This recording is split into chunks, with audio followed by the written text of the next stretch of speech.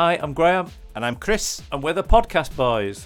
Are we actually going there? I don't know. It does have a ring to it. Welcome to another episode of Pet Shop Boys In Depth, the unofficial podcast for Pet Shop Boys fans all over the world. It's a great time to be a PSB fan. We're counting down to a brand new Pet Shop Boys album, the Dreamworld tour is still in full swing, and we've even had the surprise reissue of Relentless.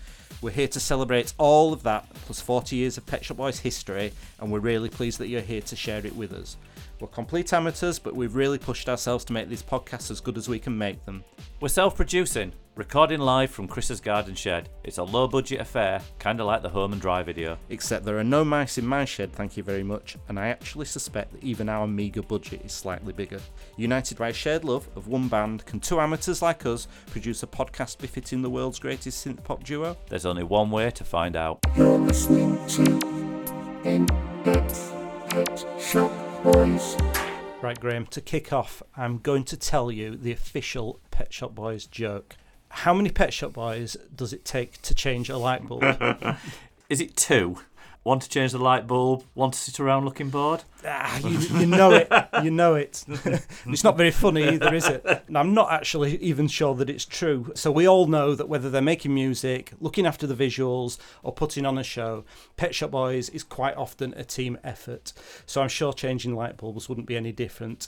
But I propose let's talk musical collaborations. Excellent. I think their ability to pick the right collaborations is pretty much at the heart of their success. And there's just so many to go at. So I suspect this could perhaps be the first of many podcasts on this theme. So where are you proposing that we start? Well, I propose we rewind all the way back to the beginning. Was Bobby O, so Bobby Orlando, their first true collaborator? He was the first musician to help them to bring their vision to life. Their first ever producer. Back then, they simply did what they've continued to do all the way through their career. They went to the person that made a record that they love and asked to make a record with them. In these early days, Neil and Chris each had quite different musical tastes, but they found common ground with high energy music, with Neil often picking up 12-inch singles of Bobby O's that were sent to the Smash Hits office for reviewing, and Chris becoming particularly obsessed by the track Passion by the group The Flirts, produced by Bobby O. Such a simple track, minimally perfect. He put that track on his Back to Mind compilation, didn't he? Yeah. I mean, being sent records is such a great way to hear new music, certainly before the internet and streaming and so on. Yeah. When I edited my college music magazine, I was constantly sent free stuff. I think that's where my kind of slight addiction to acid jazz came in, just by being sent stuff. I could never persuade Parlophone to send me anything, though. So that was never a good thing. I know that Neil's talked about that was definitely one of the perks of working at Smash Hits was those free records. You could never beat a nice big envelope arriving in your pigeonhole on a Monday morning. So let's just join the dots on the rest of Pet Shop Boys history. On 19th of August 81, Neil and Chris meet in that Kings Road hi-fi shop and begin writing songs straight away. In 82, they recorded their first demo tape, which included Jealousy. By this point, they're still calling themselves West End. And in 83, 2 years to the day since they first met, Neil ends up in New York interviewing Sting for Smash Hits. And he meets Bobby O for the first time, who randomly just immediately suggested they should record a record together without hearing a note. Maybe I should give him a ring and see if he would record a record with us. They'd basically gone to the producer that made the records that they loved and popped the question. Besides Passion, Bobby O was just making so many good records at this time, which will no doubt have been on Neil and Chris's radar. One was She Has a Way, which he put out under his own name. And Neil and Chris clearly loved that because some years later, Neil and Chris were even suggesting it as a single for Cicero to record, which he did, but that never came out. Tracks like Love Reaction and Shoot Your Shot, which Divine had recorded, and the track Try It, I'm in Love with a Married Man, which was recorded by O Romeo. Of course, they recorded that themselves a few years later, firstly for the John Peel session in 2002, but then again for release on Disco 3 the following year. And actually, the first plan that they had for that track was to cover it with Tina Turner, but that never happened either. I can't imagine what that would have sounded like. I mean, Bobby O will have been one of the first to hear all those amazing songs, you know, To Sin, Opportunities, Rent, and of course West End Girls and One More Chance, which they ended up putting out under Bobby O's record label Bobcat. The production style on those tracks, it's very Bobby O, isn't it? It's very high energy. Lots of cowbell. Lots of, yeah. And a lot of the sounds that appear on other Bobby O records as well. He was big into recycling Passion, even in the mid-80s. He must have been at the forefront of that movement. And then when Neil and Chris signed to EMI essentially struck a deal with Bobby O to the tune of $1 million, which freed them up from his contract to work with other people on the recordings, which would end up on their debut album, Please. I love that. It's so Austin Powers, isn't it? You can sort of mid-80s, it's like $1 million.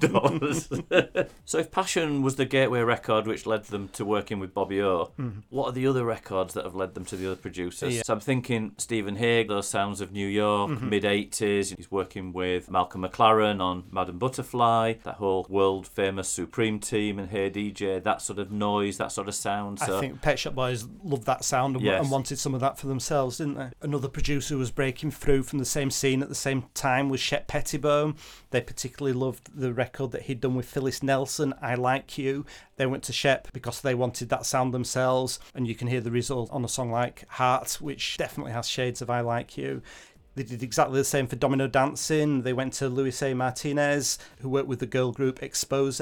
Tracks like Point of No Return. That is so Domino Dancing. When you listen to that song, it's got practically the same riff all the way through it. It's great when you can just go through your record collection and decide who you want to work with. That's right. I guess that's probably where they got to Trevor Horn as well. He seemed to be producing everything in the 80s, particularly that Slave to the Rhythm track for Grace Jones and ABC's Look of Love and all the stuff that he was doing on Zang Tum Tum with Art of Noise and Frankie and so on. He was probably the Stephen Hague of English music at that point.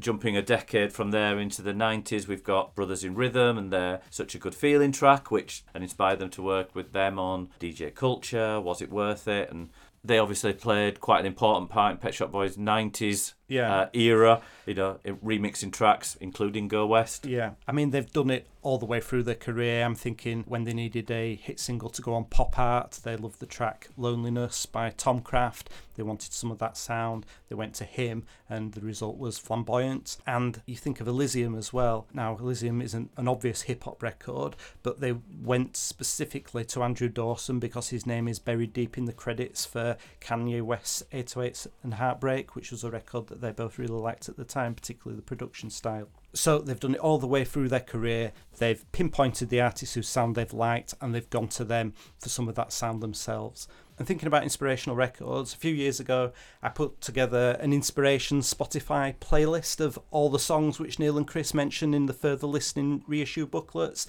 and that adds up to, amazingly, nearly 300 tracks.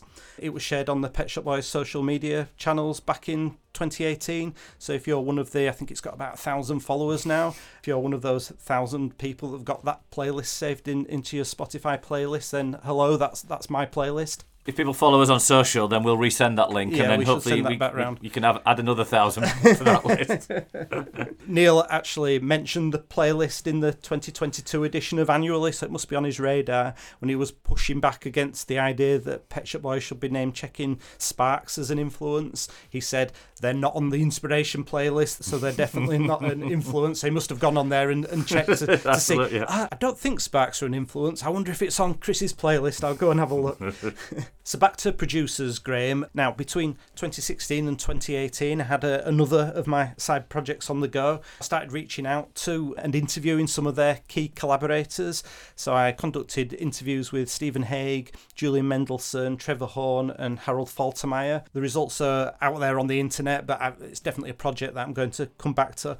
And through it, I did glean some interesting snippets. For example, Stephen Hague told me that he wasn't a huge fan of It's a Sin, which is why they never recorded it for Please. So I think if Stephen had liked that track, it might have been on the debut. Still on It's a Sin, Julian Mendelssohn told me that he found the track a bit of a struggle because Neil and Chris wanted such an epic sound for that track. I find it amazing that he didn't like It's a Sin because he effectively did remake it with New Order with True Faith. Well, also, when they did record it for Actually, they got Stephen Hague in to mix Julian's production because Julian's mix wasn't felt to be quite right.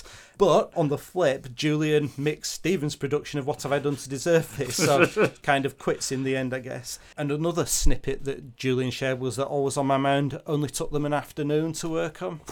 what an afternoon that would have been. We can barely record a podcast in an afternoon, let alone a number one Christmas single. I asked him about remixing as well, and he said that Neil and Chris were always present when he was mixing a track, so they'd be in the booth with him contributing ideas. Julian also told me that he thought results would have been better with Neil singing rather than Liza, and that he found mixing Behaviour hard work because of the sound quality of the recordings. I mean, I'm not sure there are any fans that would agree that the sound recording on Behaviour is subpar, would there? He describes it as hollow, doesn't he? Yeah, I was surprised to hear that as well. I guess it must have been the sound of those old machines that Harold had. Trevor Horn described Neil as one of the great lyric writers of our generation, singling out Rent as equal to anything that he'd ever heard. Chris, he said, was a real dark horse, that he hides the fact that he's a really good musician, but with very definite opinions that he shares. He says they were always in the control booth while he was producing, approving and disapproving at every stage. That's not something that Trevor likes, really, is to have the artist in with him while he's doing his fiddling, his master work,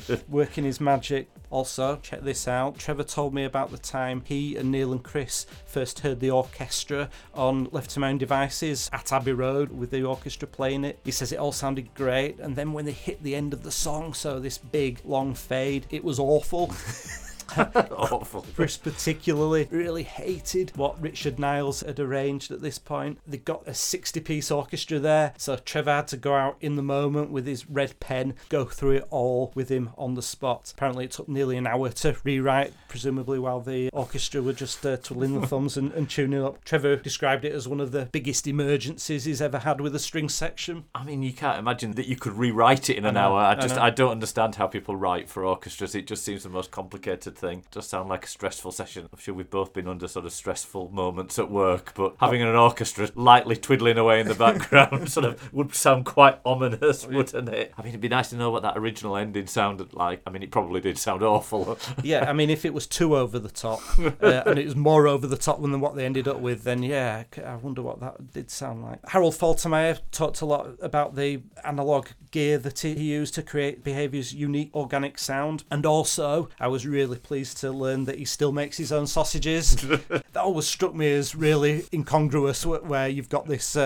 producer with all this analogue equipment who also had his own abattoir and made his own sausages. Well, I know when you mentioned that before, I felt like I needed to outdo that fact. I found that he once wrote a musical about the Munich Oktoberfest. Right. So, I mean, I'm not sure you can get any more German than that. I would like to hear that soundtrack, but it is good to know that Harold can definitely churn out the bangers.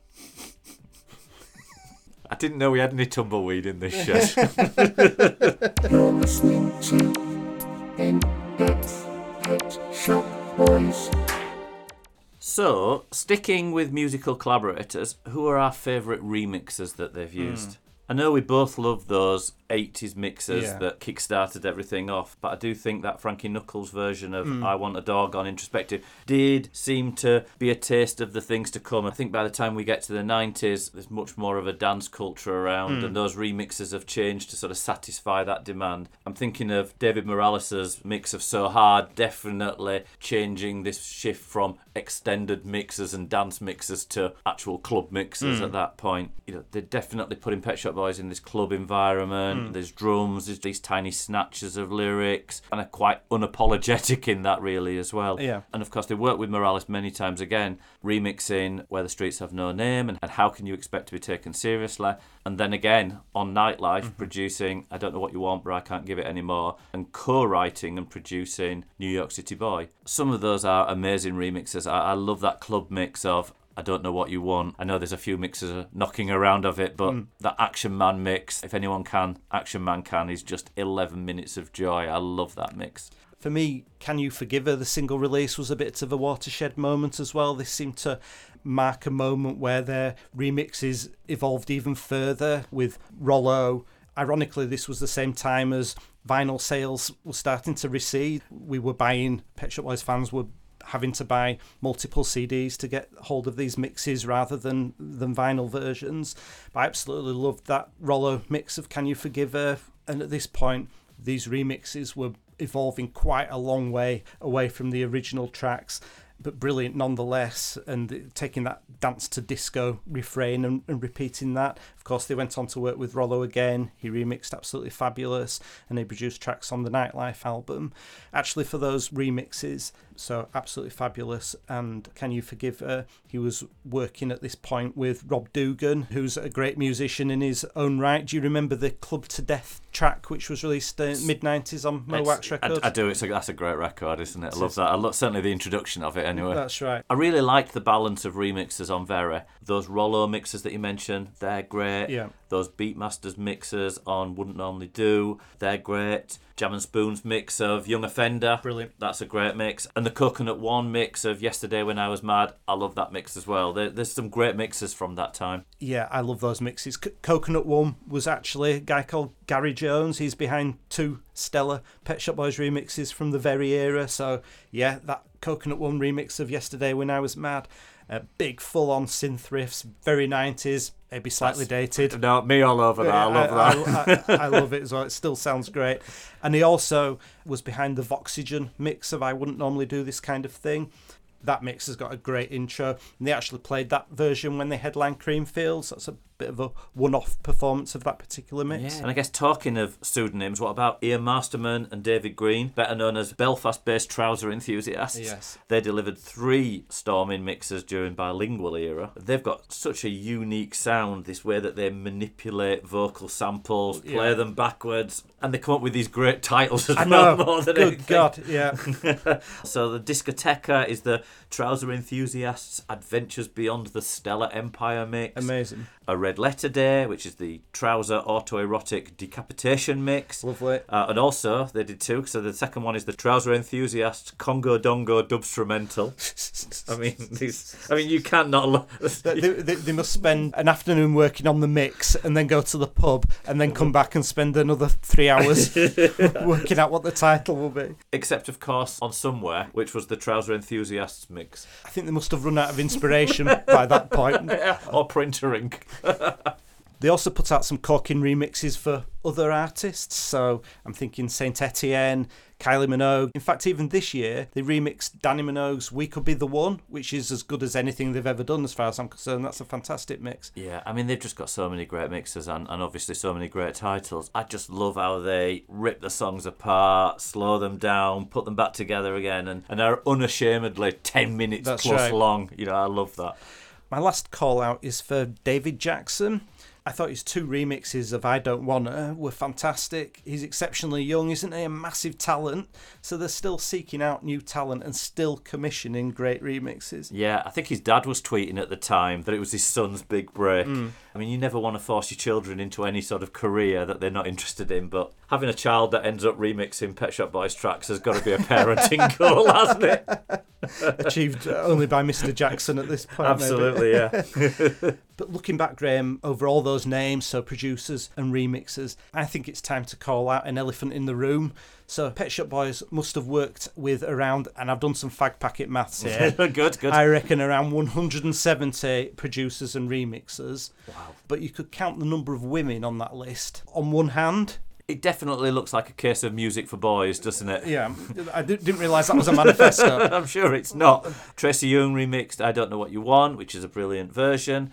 Little Boots remixed Love Is a Bourgeois Construct. We know Xenomania, made up of men and women. But, I'm not sure that I can think of too many beyond that. Even Tracy and Sharon is actually Tom Steffen. I think this is one for Ralph Moore, so he's Pet Shop Boys remix consultant. I think he needs to consider this factor for the next batch of single releases. No, I do too. I mean, it's not as though there aren't loads of amazing female producers around, because there are. So I'm thinking The Blessed Madonna. I love her track We've Lost Dancing, which she released with Fred again. Of course, she worked on Dua Lipa's Club Future Nostalgia album as well. And we know she's been in the studio with Neil. Yes, indeed, yeah. She was quoted saying, "I'm so grateful for another day writing music with such a lovely person." So it does seem as though that's maybe another collaboration that's in the works. There's also, so I've got a little list here, Graham, just of some current favourites that I'd recommend. So Helena Horf from Hamburg, who does this kind of brilliant stripped down techno and electro. Kelly Lee Owens, she's a Welsh electronic producer. Love her track Jeanette particularly.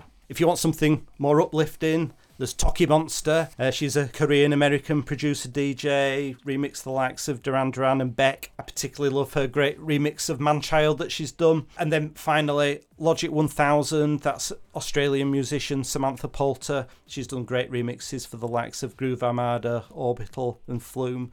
I'd like to say that's off the top of my head. It's not off the top of my head. But I do think there's lots of acts at the moment are getting some great female artists to work on their stuff. That looks like that's my research for the next week sorted. I'm looking forward to you making the playlist for this episode. We can go through some of those. I mean, we've just scratched the surface there, haven't we? They've got a fantastic back catalogue of remixes. Sadly, not all of them available on streaming services. I'd love more of them to be available. If they want a box set curating, I'm happy to offer my services. I've got a great track listing worked out for a career-spanning 6 CD set, if people still buy CDs. You're listening to In-Depth Pet Shop Boys. There's definitely a better balance in terms of gender split when it comes to their on-stage collaborators, though. So you look there and the catalogue's rich with female icons. So we've got Dusty, Liza, Patsy, Shirley, Kylie, Tina, Yoko, Madonna. It's not a bad list. No, you're right. And on the other side, Elton, Bowie, Robbie, Brandon, Rufus, Johnny, Bernard, Cicero. It is amusing, though, isn't it, how many of those collaborators can be abbreviated just to one name and you know immediately who they are.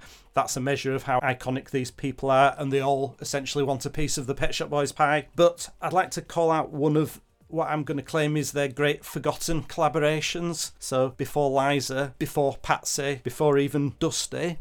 So Helena Springs is the name of the lady with the fantastic voice that sings on West End Girls. She also sings on Violence and also on You Know Where You Went Wrong, which itself was Neil and Chris essentially trying to rewrite West End Girls and use all of the same ingredients, hence Helena Springs being back on there as well. So I've got her here on Wikipedia. So her description is: Helena Alessandrello, known professionally as Helena Springs, born 1961, was an American singer. The singer first sang as a backup vocalist for Bob Dylan in 1978, age 17, and co-wrote 19 songs with him, more than any of his other collaborators. And after that, she signed with Arista Records as a solo artist. And while recording with Neil and Chris, she asked if they could write a song together. So one Sunday afternoon, that's exactly what happened. And the song that they wrote was called A New Love. Nothing came of it originally, so Pet Shop Boys reworked it as A New Life with some different lyrics and put it out as the B-side to What Have I Done to Deserve This. So you've got maybe the first two collaborations back to back, not forgetting, of course, that What Have I Done to Deserve This is also a co-write. And I think Helena's own version came out shortly afterwards, didn't it? Yeah, it's well worth a listen if you haven't heard it before. It's quite different, particularly the production style isn't particularly Pet Shop Boys, but the majority of the lyrics are there, and it's well worth a listen. And I'm going to claim that's their first forgotten collaboration.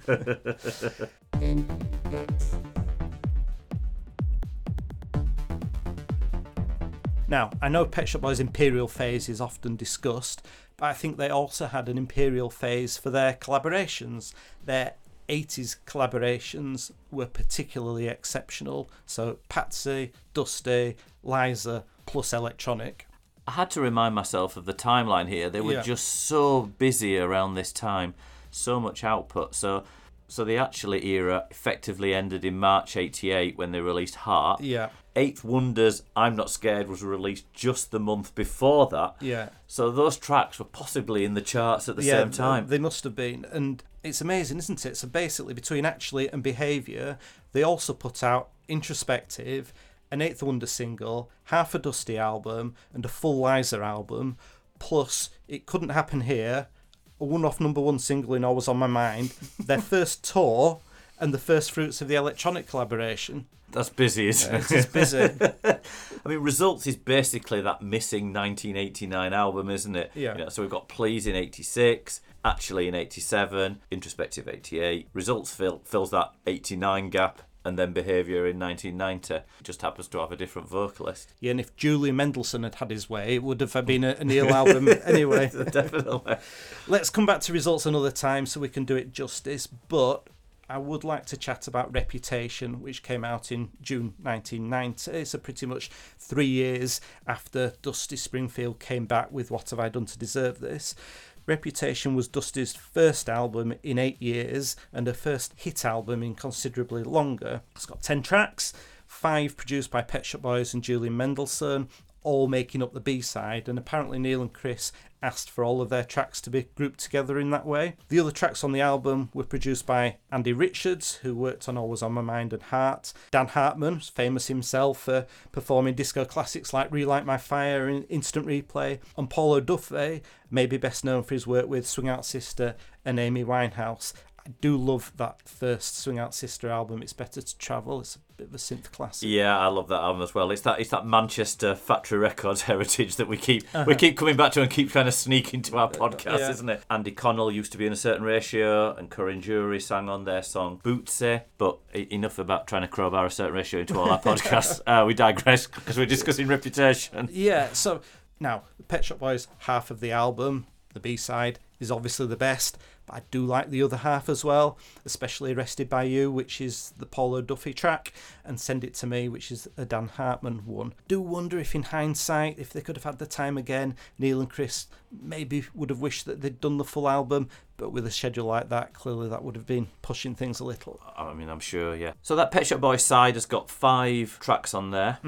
In Private, Daydreaming, Nothing Has Been Proved, I Want to Stay Here, and Occupy Your Mind. So 4 of those were originals. Yeah. And the 5th one, I Want to Stay Here, is a cover of a song by Carole King and Jerry Goffin. Yeah. First released by Stephen Eddy in 1963. So right back from that time when Dusty's career was really just starting off. 2 of them, Nothing Has Been Proved and In Private, were inspired by the Profumo affair, as documented in the film Scandal. Yeah. That film's producer, Stephen Woolley, asked Pet Shop Boys to contribute a song for the soundtrack. Nothing Has Been Proved was based on an old song Neil had already written, just lying around. That's right, just a whole song that soundtracked exactly that story anyway. It's funny that you mentioned that. I've got that here in this box here, yeah. In Private, however, rejected. Well, you can't have it all. No. Nothing Has Been Proved, my favourite of the 2, not that I would have rejected In Private, but thinking about that orchestral arrangement by Angelo Badalamenti is fantastic. Of course, Dusty was already famous back in 1963 at the time of the Profumo affair, and I guess this was the first of 2 collaborations with film producer Stephen Woolley. He also produced The Crying Game, which Pet Shop Boys curated the soundtrack for and put out on their own Spaghetti label in 1992. Of course, Pet Shop Boys have gone on to perform their own version of Nothing Has Been Proved. So they performed it on the 1989 tour, quite a stripped-back version, and it's also on the Concrete Live album. And their original demo for Dusty is on the Introspective Further Listening disc. And of course, they recorded their own version of In Private as a duet with Elton John. Originally intended for pop art, apparently Elton phoned them up and suggested this as an idea. Yeah, so I've got a great idea for a single for you for your greatest hits with me on it.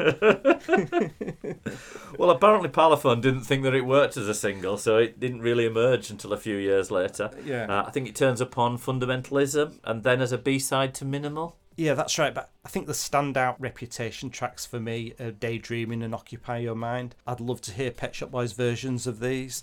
On Daydreaming, Dusty even raps. There's a fantastic 12-inch mix, which Julian Mendelssohn told me was one of his favourite mixes that he'd ever done. And Occupy Your Mind is based on that short Acid House snippet that Chris was playing on some of the later dates of the 1989 tour, sandwiched between Domino Dancing and King's Cross. Yeah. I think it was put in there to give Neil a little bit more time to get changed. Apparently it was originally intended to be a record with the rave organisers Sunrise, but it ended up morphing into this Dusty track. I mean, you can't imagine that Dusty's doing Acid House, can you? Chris has said that he would have liked Dusty to have put those out as a double A side, so Daydreaming and Occupy Your Mind. Maybe these are just a pair of lost come down classics. You're listening to In-Depth Pet Shop Boys.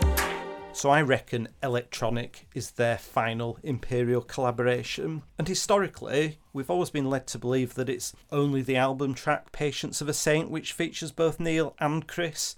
But in 2021, Johnny Marr revealed some interesting info to Music Radar magazine, which is that Chris actually wrote the bass line for Getting Away With It. The full story is that Neil and Chris travelled up to visit Manchester's famous Hacienda nightclub for the first time with Bernard and Johnny and do some songwriting on the side at the same time. So what an amazing moment in pop that night out must have been. Can you imagine going to the Hacienda and seeing Neil and Chris and Bernard and Johnny there in the corner or on the dance floor? Have you ever been to the Hacienda, Graham? Yeah, I went to the In the City Rob Records event when they were showcasing bands like Sub who became Doves and Flamingos. Yeah. It was in the height of all the gun and gang issues, Yeah. so it probably wasn't quite the venue that it was at the end of the 80s, though, I don't think. Probably just before it closed. It was in those sort of final days, I think. It did look like nothing else, though, didn't it? You know, those striped pillars and the bollards around the dance floor. And it was also back in the day when you could get a train back from Manchester after 10 o'clock at night as well, so that always helped going. Yeah, I had a little spate of visiting the Hacienda occasionally over kind of 94, 95. During that period over the summers, I did some work experience on the back of my university course for New Order's management office. And those offices were just upstairs from the Hacienda, so that kind of gave rise to some nights out, including memorably one night in the company of Marquis Smith. Can you imagine going drinking with Marquis Smith from the fall? I can't imagine drinking, and I can't imagine Marquis Smith in the Hacienda either. I swear, he was there. I think he was something of a regular in the Hacienda. And also, I remember sharing a cab with his ex-wife, Brix, on the same night as well. I sat at a table once with Brick Smith. Yeah, well, I sat next to her and Courtney Love at the Phoenix Festival, and a 1-year-old Frances Bean as well. Just think if she knew that she'd been in the company of both Graham and Chris from the Pet Shop Boys possibly podcast. around about the same time as well. That's incredible. And who knew that two of us would have a Brick Smith story? That's right. I do have a piece of Hacienda memorabilia when they took the club down. Obviously, it's flats now, but they sold off a lot of the pieces of the dance floor and lots of bits of memorabilia from the club. I bought a brick, so I've got a blue Hacienda brick as a bit of a keepsake that's propping a door open upstairs at the moment. So going back to that famous date in Manchester where Neil and Chris met with Bernard and Johnny. Johnny wrote some music in advance, chords and a melody, so they got something to work with. And in the Music Radar interview, Johnny says, I think Neil very quickly had the lyrical hook and he was going to go away and write the words. So within probably about 20 minutes, we started working on it. And then Bernard came up with the verse chords, and I remember Chris doing the bass line and then Neil arranging it. So all four of us just really kind of got in with the ingredients, and we had this backing track. And then we all went out to the Hacienda, as you do. And the next day we reconvened at some point in the afternoon, wrote a second song together, The Patience of a Saint, which started off as Chris's idea with a dreamy, suspended sort of come-down kind of atmosphere to it. So basically, Patience of a Saint must be the hangover song. Yeah, that is the come-down song. Yeah. So I think we can now safely consider Getting Away With It a true Pet Shop Boys collaboration. It's not just Neil on the track. You've got Chris's musical DNA there as well. Now, I don't think you get a songwriting credit for a bass line. They're deemed outside of copyright, which must explain why it's purely credited to Sumner, Marr and Tennant. I do wonder why Chris wasn't more roundly credited for the part that he played at the time. You know, it wasn't in the video for the song, clearly, or the press shots. This was very definitely just the three of them. Maybe that was to make sure that electronic was seen as a Bernard and Johnny thing rather than a Pet Shop Boys thing, because two Pet Shop Boys and two electronic would kind of tip the balance a bit, wouldn't it? But I do wonder how Chris felt about that. Yeah, it's strange though, isn't it? I mean, why he wouldn't want to be part of the first super group of the 90s? Yeah. Maybe that's the reason. Maybe he just didn't want the publicity. Didn't want to be associated with it. They thought it was perhaps cooler not to be and under the radar. I mean, and to further seal this as a Pet Shop Boys collaboration, Neil and Chris have played the track live 4 times with electronic. So twice in Los Angeles. You remember when they played these early dates as guests of Depeche Mode, well ahead of any album release. Once at Cities in the Park Festival, held in Manchester's Heaton Park, that was August 91. Once at London's Wembley Hall in December 91. And that, as things stand, was Electronic's last ever live gig. There they performed 3 tracks, so Patience of a Saint, Getting Away With It, and check this, even Disappointed. Ooh. Disappointed with Chris playing. So, you know, I don't think he really cares who wrote these up, or he's quite happy to bowl up and perform on them. So is that enough for us to claim Disappointed is a bona fide Pet Shop Boys collaboration I would say so, too? definitely, yeah.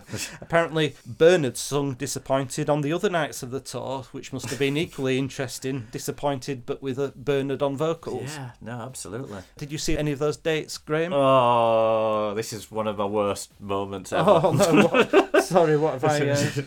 Well, I was due to go to Cities in the Park. I had a ticket, but unfortunately, or graciously, depending on your point of view, I was asked to be godfather to my cousin Bradley on that day. I can remember being rung up and thinking, I know what that date is. Yes. And it was. I ended up... Bradley won through, did he? Yes, yeah. I did all the logistics of trying to work out what time I could leave, what time I'd need to be there, and it just didn't work. So I ended up giving up my ticket to my friend Robert, who he just couldn't wait to tell me that Neil and Chris had come on stage to play with them. 32 years ago that was, and I'm still kind of annoyed that they couldn't push the christening back a week. Oh, now I am sorry to hear that, Graham. Yourself, have you been there? Well, I was there. It was my that was my first ever festival. Do you remember it was held in honour of Martin Hannett, that New Order and Joy Division producer? The first day, headlined by The Wonder Stuff. I loved The Wonder Stuff at the time. Yeah, I did as well. Their Never Loved Elvis album had come out kind of earlier in the year. Size of a Cow, that was the big hit, wasn't it?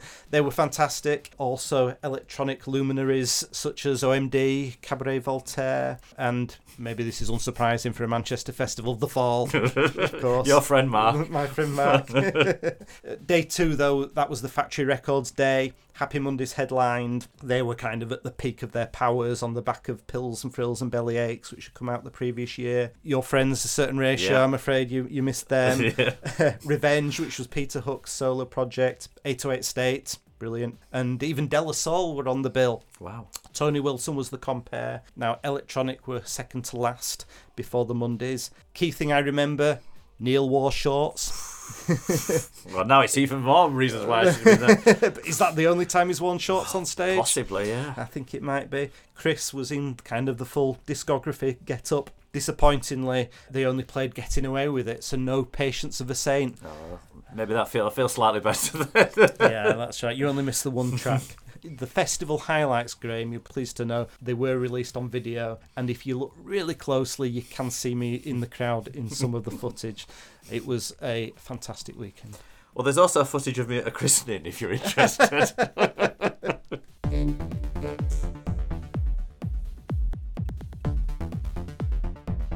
Of course, Pet Shop Boys' collaborative relationship with Bernard Sumner stretches beyond electronic, culminating in 2022's joint Unity tour in Canada and the US with New Order. Each night, the two bands took it in turns to headline. I'd be surprised if we didn't see more Unity tour dates in the future. Now, between gigs, I wonder if Bernard ever ribs Neil about some of those lukewarm reviews he gave to New Order's early albums, which when he was at Smash Hits. So he gave their second album, which was Power, Corruption and Lies, just 6.5 out of 10. He said, they've made a brace of brilliant singles and surprisingly dull LPs. I'm still looking forward to their greatest hits. That greatest hits was Substance, though, wasn't it? Yeah, that is quite a greatest hits, isn't it? And to be honest, I think he was right about those early albums. Oh, I do like Power, Corruption and Lies. Well, I'm a low-life man myself. Low life's good. Low life's good. It was a shame the two bands didn't come together for a live collaboration, though, on the tour, wasn't it? Yeah, that didn't happen, did it? So apparently Chris suggested World in Motion. Don't know how serious he was about that. It didn't happen in the end. And of course, it would have meant the other band hanging around for 2 hours each night for the other band's encore, for them to kind of come together for that performance. But we were denied the prospect of Bernard or maybe even Gillian duetting on What Have I Done to Deserve This or Dreamland. Bernard in one of Ollie's Diamante catsuits. Oh, it's quite the image, isn't it? But while we're here, let's discuss some of the other guest artists that have sung What Have I Done to Deserve This live with Neil. So there aren't too many, and I'm sure that's because Neil and Chris are quite sensitive to the fact that it's Dusty's song, you know? Yeah, no, I'm sure it is, yeah. I mean, so assuming we're not including Barbara Windsor's lip-syncing in It Couldn't Happen Here. Okay. First up, we're back to the 29th of April 2000, when they played it live with Melissa Etheridge. Yes. As part of their short set at the Equality Rocks event, staged at Washington's RFK Stadium. Melissa is an American singer-songwriter and guitar player. She did a good job. Apparently she thought the ghost of Dusty was with them because the equipment kept cutting in and out during rehearsal. Not sure I quite blame Dusty Springfield for that. Do you remember this set though? So Pet Shop Boys opened with a cover version of an old disco tune, which was Homosexuality by Modern Rocketry. I think it's the only performance of that song that they've ever given. It's actually a belting version, really makes the most of those male backing vocals, which were part of the touring setup at that time. Yeah, it's that high energy sort of sound that we were talking about earlier, isn't it? Yeah, very much so. So next up, and just a couple of months later, Catatonia's Cerys Matthews sang it in their first ever Glastonbury performance. Yeah, now this was 2000. I was in the crowd for this one as well, I'm afraid, Graham. So my first ever Glastonbury appearance as well. So this was the Pyramid stage that they were on. It was a Saturday night. They were on just before Travis headlined. You know, they call that the sunset slot, don't they? Back then, Glastonbury wasn't quite the modern love fest that it is today. My memory is that Travis's audience weren't overly appreciative of Pet Shop Boys. Well, maybe they were just getting their own back. I went to see Travis in Newcastle and was less than complimentary about them, which didn't go down too well with the people that was around me at the time at the concert. So, yeah, they were definitely getting their own back on there, I think, at that point. I'm not really sure that Pet Shop Boys had totally got the hand of sequencing a great festival set at this point. So they opened with all 7 minutes of the remix of I Don't Know What You Want, but I Can't Give It Anymore. Chris sang Paninaro. They even played Positive Role Model. I remember rumours that Barry White was going to join them on stage, which must have been because, obviously, Positive Role Model has got that riff from You're the First, the Last, My Everything. So to me, that's not really a set that's kind of built on back-to-back crowd pleasers. I remember Bowie headlined on the Sunday night. I mean, that was brilliant. I was hoping Neil and Chris would stick around to join him for Hello Space Boy, but that wasn't to be. He was fantastic. That was a great show. The field was absolutely rammed. Anyway, back to What Have I Done to Deserve This. Cerys did a good job. Only messed up the odd word, but forgive him for that. We've got a jump of about 9 years until we get our next duetter. Mm-hmm. So 2009 and their Brit Awards Outstanding Contribution Award. Who do you get? Well, Lady Gaga joined them on stage to take on Dusty's part. Yeah. And of course, we got a second collaboration in that performance because Brandon Flowers comes on stage and duetted on It's a Sin. Yeah. And then everybody comes on and does West End Girls in the end. So you get plenty of collaboration in that. At first, they'd assumed that Girls Aloud would join them on stage for What Have I Done to Deserve This, because clearly this was the Yes period on the back of them recording with Xenomania. But Girls Aloud were already on the show, so, you know, it wouldn't have been as exciting for them to come on and perform with Pet Shop Boys, so they looked elsewhere. But Lady Gaga was excellent, dressed as a teapot, of course. Suitably English.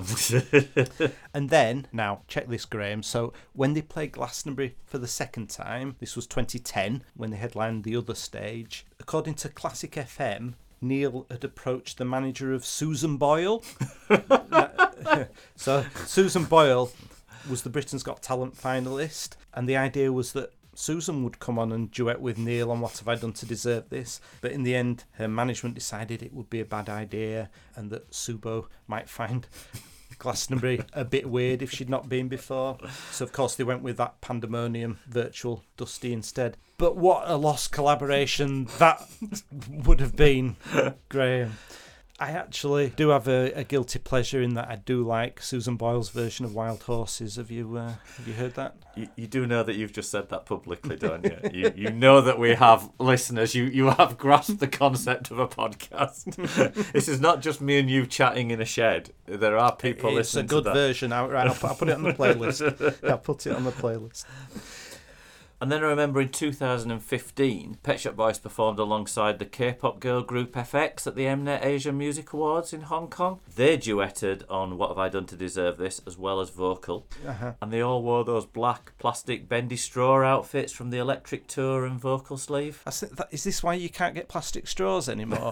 Maybe they use them all in that performance. Yeah. They'd have to wear cardboard ones now, That's wouldn't they? right, you wouldn't get away with the plastic straws, would you?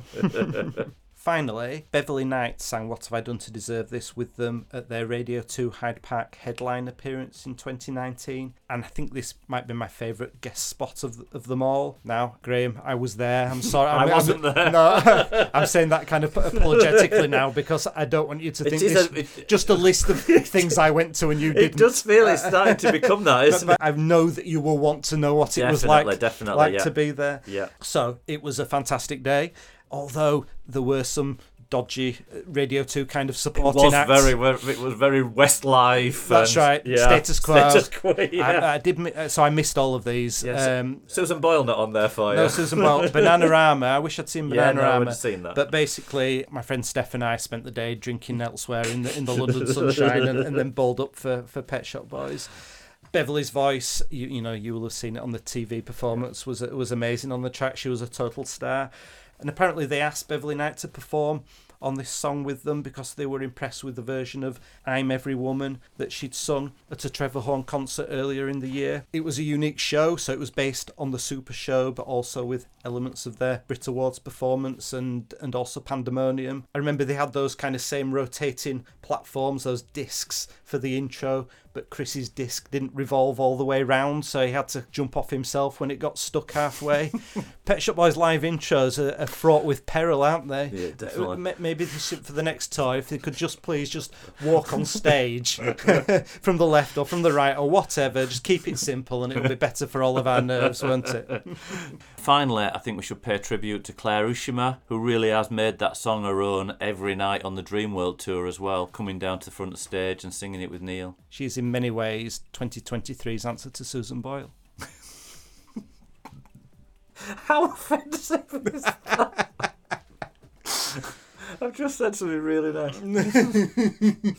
You're listening to In-Depth Pet Shop Boys. But if there's one night, Graham, that absolutely screams PSB collaborations, it was 8th of May 2006 at London's Mermaid Theatre. So this was the exclusive concert for Radio 2's Sold On Song programme. 600 people were invited, mostly competition winners. I got in. Sorry, Graham, I was there. I got in as the guest of a friend that works for the BBC. And I didn't find out that I'd got a place until lunchtime that day. So it was a case of quickly leaving work, making my excuses and getting on that train down. And I only just got there in time as things worked out. Well, this slightly redeems some of your lost Susan Boyle credibility. I think I've realised, ironically, doing a collaboration podcast, that I have a strict no collaborations concert policy. I clearly don't go to any concerts where they do collaborations. Right. This is the concert that became Concrete live album, is? Yeah, that's right. So you had Trevor Horn as the musical director, and the band he put together was basically a who's who of all of his usual collaborators. So you got Anne Dudley on piano and keyboards, Steve Lipson on guitar, 10cc's Lol Cream on backing vocals, Sally Bradshaw, the opera singer from Left to My Own Devices, was there, and PSB stalwart Sylvia Mason-James on backing vocals as well. Plus, of course, the mammoth 60-piece BBC concert orchestra. That's quite a musical ensemble. And that's before you get the special guest singers. So Rufus Wainwright, who sang on Casanova in Hell, Francis Barber, who sang on Friendly Fire, and Robbie Williams, who sang Jealousy as well, which he's always said was one of his favourite songs. Those versions are fantastic, aren't they? I do like that album. It's really great, and they just sing them so well. So what do you remember from the night? Well, if that wasn't enough superstars, I also found that I was sitting in front of Elton John, another of their serial collaborators, and Janet Street Porter. Have you made this up? You were actually there. This is not just some sort of... I promise. And obviously, you've heard the concert. It was an amazing experience. A legend-heavy show, as Neil called it. A fantastic set list which showcased the breadth of songs that they'd had arranged for orchestra, plus It's a Sin and West End Girls, which obviously never originally featured an orchestra but had special arrangements done. There were some issues with the sound on the night, maybe the balance between the orchestra and the band with the real drummer and the electronics, which must have been a bit of a nightmare to live mix. I remember the bass sound on Numb really overloading, but the guests sounded superb. Robbie was very much the showman, coming out, flexing his muscles to Jealousy's massive intro. He actually fluffed the words, which isn't evident from the recording, so I do think that Trevor must have had him in to do some overdubs. Neil was quite the host with his amusing quips between songs and and anecdotes, and his voice sounded brilliant too. I think those arrangements are fantastic, and of course they did recycle them again for the show at the Royal Albert Hall, which is a concert that I did go to. Yes, you did make that one, didn't you? I made that one. So it's nice to know that there are a set of arrangements that they can just dig out, and if they wanted to do another orchestral show somewhere else, they could use those arrangements as well. I think the concert basically was promotion for the Fundamental album. It had that Radio 2 tie-in, and they play half the Fundamental tracks as part of the set. When I interviewed Trevor Horn, he told me that they played Dreaming of the Queen specifically because he asked for it to be in the set list. And he also said that he plays the Concrete album in the car and prefers it in many ways to Fundamental. It was a brilliant night, and clearly a lot of work went into that one performance.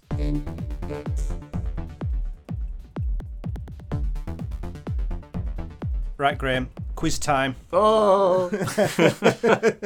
Right, this is a collaboration quiz. Maybe some of their, I don't know, maybe lesser celebrated collaborations. So, see how you do. Okay, well, you know that I do normally need my full inner sanctum of reference materials for any sort of quiz or research. Yeah, well, I know I've sprung this on you a little bit. So, question 1. Who said this? I love all the songs, but the Pet Shop Boys song got right into my head and made me sob, and not many songs do that. Now I feel I don't need to write a book. The record is my autobiography. Who do you think said that? I'm going to suggest that it is either... It feels female to me, so I'm going to say either Tina Turner or Shirley Bassey. So, I was gonna settle on Shirley Bassey, so I'll say Shirley Bassey. Is that right? That's right, you're right, Shirley Bassey. Shirley was talking there about the Pet Shop Boys written track The Performance of My Life, which was taken from her 2009 album The Performance. Neil and Chris were particularly proud of this collaboration, with Neil telling an interviewer, "My mother would have been quite thrilled to hear Shirley Bassey singing the song that Chris and I wrote."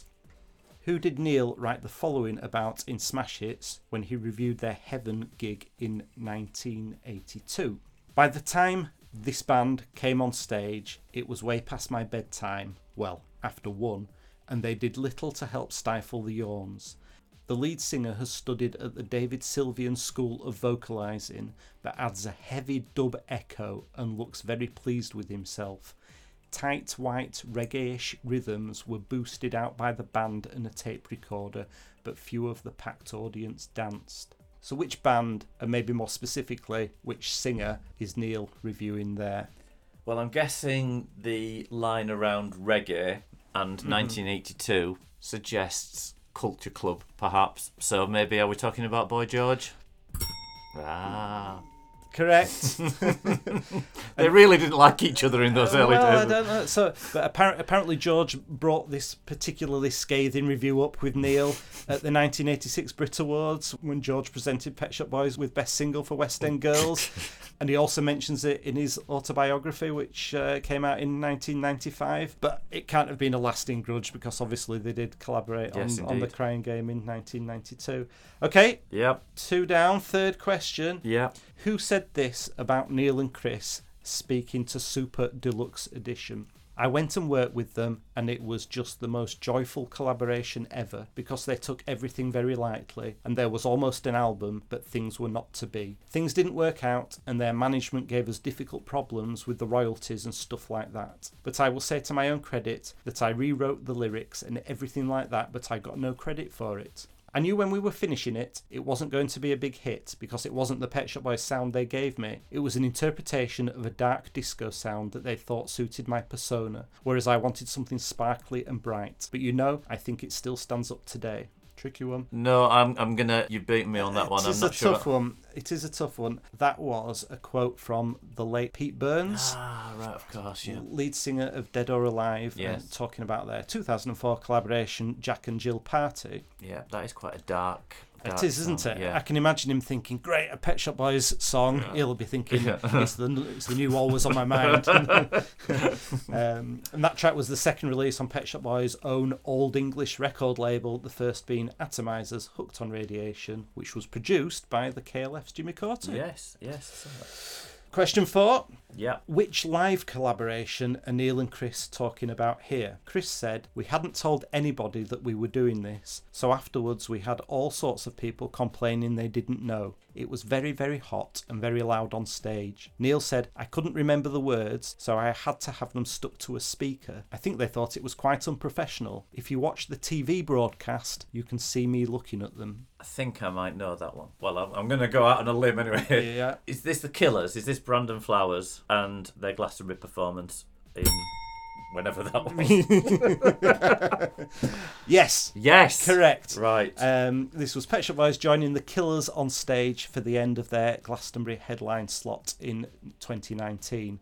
Now, Neil mentions people complaining. I was one of them. I was there, Graham, but I was at the other end of the Glastonbury site watching Hot Chip, getting text messages from people saying, I hope you're watching Pet Shop Boys. So I was pretty gutted. Yes. But I've seen my share of Pet Shop Boys. Well, we shows. were watching it on the TV, because my wife's a big Killers fan, and I got very, very excited when those opening drum beats and the lights flashed on the stage. It was like, I know what that is. I know what that is. Right. Question 5. Yeah. Who said this about working with Neil and Chris? The Pet Shop Boys saved my life. It was 1989. I'd lost my record deal and they gave me a show at Wembley. I'm indebted to Neil and Chris for their love of jazz music. Well, there's only really 2 people, I guess, in the jazz camp. We might rule Liza out, perhaps. Obviously, the other jazz musician. Is it everybody's favourite saxophonist? Not Courtney Love, but Courtney Pine? That's right, Graham. Saxophonist Courtney Pine, who joined them on their 1989 tour. I was a bit surprised by that love of jazz music comment, but I did remember that Neil's a big Miles Davis fan, so maybe that's that bit there. Courtney Pine told Chris Heath at the time, I can't really relate Pet Shop Boys to jazz. The tour is the world of the C major chord. I'm more used to the world of a C augmented chord with 13th and 15th extensions. The bit I remember is the Melody Maker review of the Birmingham show, which was written by the Stud Brothers, and they said, and then there was Courtney Pine, who every so often would swagger on stage to ruin one of the 80s most perfect pop songs with unnecessary sax interludes. The man should be imprisoned and his instrument melted down to make a cool-looking exhaust for a hot rod. A bit harsh? Well, I mean, you didn't see that show. Obviously, that is a gig that I actually did go to, Yeah. that you didn't. And I think that's pretty quite close to my memory of it. He doesn't come out too well out of the Literally book, does he, from that tour as well? No, not really. But he did perform that brilliant solo on Dusty's Nothing I'm going to Has Been say we'll Proved. let him off for that. Yeah, no, yeah, that's right. all right. We'll let him off for that. That's brilliant. Okay, you're doing well. Right. Yeah. Who said this about Neil and Chris? I'm flattered and very happy they've agreed to do it. They're so talented. I thought they'd be above it and does. You see, I think I was going to go again. My just default is Robbie Williams on all of these. And I think that was where I was going to go with that. But Robbie? you see that little twitch that you've got there. Yeah. That suggests Trying to help. Yeah. It's this bit. I thought they'd be above it and us and above us, but they weren't above us. No, they were below them. They were below them on the bill, weren't Yeah, they? It is Take That, isn't it? Who is it though? Oh, is it Gary Barlow? No, it's Jason Orange. Oh! You see, Gary Barlow wouldn't have said that. No, that's right. It was Jason Orange on Pet Shop Boys being announced as the support act for Take That's Progress Live tour in 2011. I was thinking that they hadn't collaborated with Take That, but I guess technically they did on tour. It's a bit of a stretch of the... No, that's all right. No, Last one. Last one. I'll try and go out with some sort of semblance of Yeah, well, glory. you might know this. Who are Neil and Chris talking about here? No credit given or permission requested. Well, I think we all know that, don't we? Which collaborator does that refer to? I think that might refer to Drake. You're right. It's the rapper Drake after he interpolated... I'd never heard that word before. I now seem to hear it all the time. No. After he interpolated lines from West End Girls on his 2023 album track, All the Parties. What did you make of that? It's bizarre, isn't it? I'm going to describe it as awful. The track is horrendous, isn't it? I don't really get it anyway. It's this notion of, I don't know what interpolated means. I mean, I don't know much about copyright. I'm not sure that would be counted as copyright infringement. I guess he could claim that he's just quoting the song title. I mean, you have to look at melody for things like this sometimes. There's no melody there. There's no melody in the whole album. Never mind on that particular couplet. It's not very nice, though, is it? Because it's clearly deliberately using it. I think that, and it does seem to be quite out of context for anything else that's on that song. That's right. It doesn't work or fit within it. And you would think, at the very least, he could have kind of reached out beforehand, even if it didn't need any writing credit. But I did think it was a bit of a PR masterstroke. Sending out that 2-sentence tweet must have earned them coverage in every international music paper. Yeah, I think they're in some fairly big magazines as well. We're sort of running CNN and Bloomberg and things. Well, let's see how he likes it if they decide to get their own back and interpolate some of his lyrics in their next album. I hope they don't bother. But that PR must have added up to something and must have had some financial worth for them all the same. Pet Shop Boys beef with Drake. I didn't have that on my 2023 bingo card. I don't know about you. No. You did quite well after that anyway. Yeah, just say I'm dreadful at quizzes. You're listening to Pet Shop Boys. We should end, Graham, with a look at Pet Shop Boys themselves as remixers, and they've done quite a bit of remixing in recent years. It seemed to be a bit of a lockdown occupation for them. And earlier this year, Neil mooted the release of Disco 5 in Classic Pop magazine, and it sounds like it's going to have the same concept as Disco 4, which is it's a compilation of remixes they've done for other artists. And he says he's even got a bit of a track listing. But before we speculate about that, I thought we could just have a little bit of a remix history lesson. And what a diverse list it is. And these are 3 that didn't make it. So Blur, Girls and Boys, the Bloodhound Gang, Mope, and of course, Fat Les's Jerusalem. Can't forget that. Yeah. You're right, none of those made the grade for Disco 4, which they released in 2007, and that was in itself a compilation of their own recent remixes for other artists. It had their mix of Hello Space Boy, Atomizer, Yoko Ono, Rammstein, Madonna and The Killers. Quite an eclectic bunch. Plus their own mixes of their own tracks, I'm With Stupid and a new version of Integral, which was even a single of sorts. So where might they go with Disco 5? What's vying for inclusion on a new remix compilation? Well, like you said, they've actually done quite a lot of remixes recently, so there's actually quite a reasonably long list. Paul Weller's Cosmic Fringes, Clapton's Queen of Ice, Wolfgang Tillman's Insanely Alive, Noel Gallagher's High Flying Birds and Think of a Number, plus Soft Cell's Purple Zone. I mean, they certainly remixed that as well as producing it. Yeah, you're right, there's loads, and if you widen the scope a little more, if you go back in time a little further, you've got a few more mixes you could arguably include. Do you remember they remixed MGMT's Kids? Yeah, I love that. That's never been officially released. I think Neil just sneakily shared it via the official Pet Shop Boys site. The Hidden Cameras, Colour of a Man. Again, that's never been officially released. I think that might be my favourite of all the mixes that they've ever done. I think that should find a way out somehow. And then they remixed Lady Gaga's AA Nothing Else I Can Say. And you've got to hope that they'd find room for 1 or 2 of their own remixes of their own tracks. So there's plenty to pick from there. Dreamland, Leaving, Fluorescent, Did You See Me Coming, or Love, etc. Or maybe even a brand new track or a brand new remix or 2. Apparently they were considering an additional single from Hotspot, so it'd be great to hear a new version of maybe Will-O-the-Wisp or Happy People. I do always like it how Neil always adds his vocal to a remix, though. Yes, it's kind of his trademark, isn't Definitely, it? Yeah. It's a bit, it's almost a bit cheeky. Here's the remix you asked for, Madonna. You might find I'm now singing on it. Here you go, David Bowie. You might find I've chopped up Space Oddity and gifted you an extra verse. You're welcome.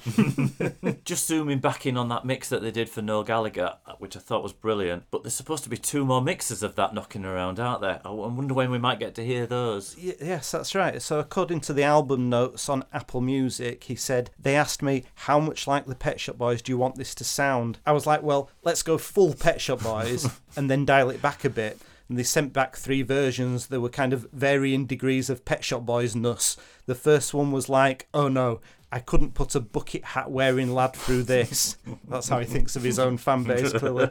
He wouldn't be able to sleep at night. The second was a bit less like that. And the third was like, okay, that's what I'm talking about.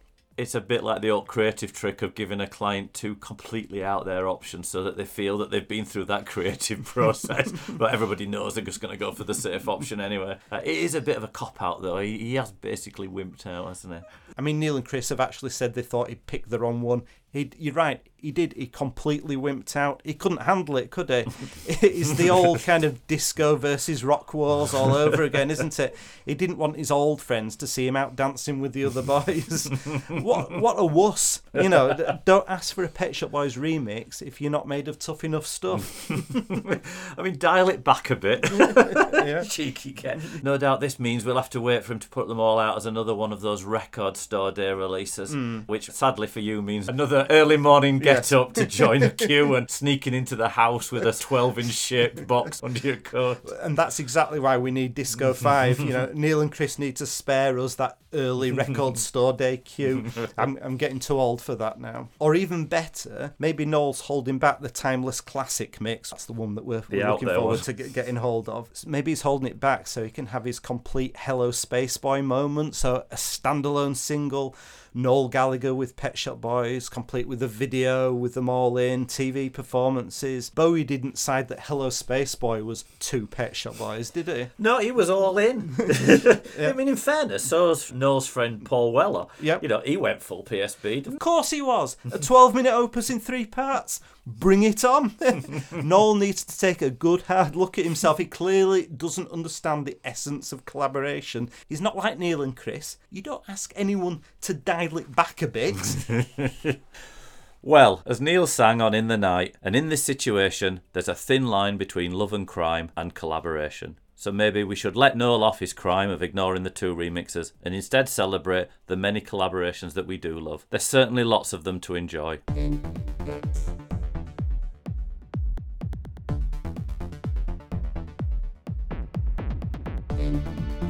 Pet Shop Boys In Depth is an independent podcast written and produced by Sykes Payne for F19 Media, with music from Paul Jackson. Each episode we're calling out and thanking some of our supporters who've kindly helped us to cover recording and hosting costs. So huge thanks to Christina Guest, Gavin Kagan, Neil Wickens and Peter Britton. Follow us on Twitter at InDepthPSBpod or via our Facebook page for extra content and to be the first to hear about new episodes. You can help keep these podcasts ad-free by buying one of our exclusive In-Depth podcast t-shirts. You'll find all the links in the podcast information or on our socials. Please hit follow or subscribe, and we'd love it if you wrote us a review.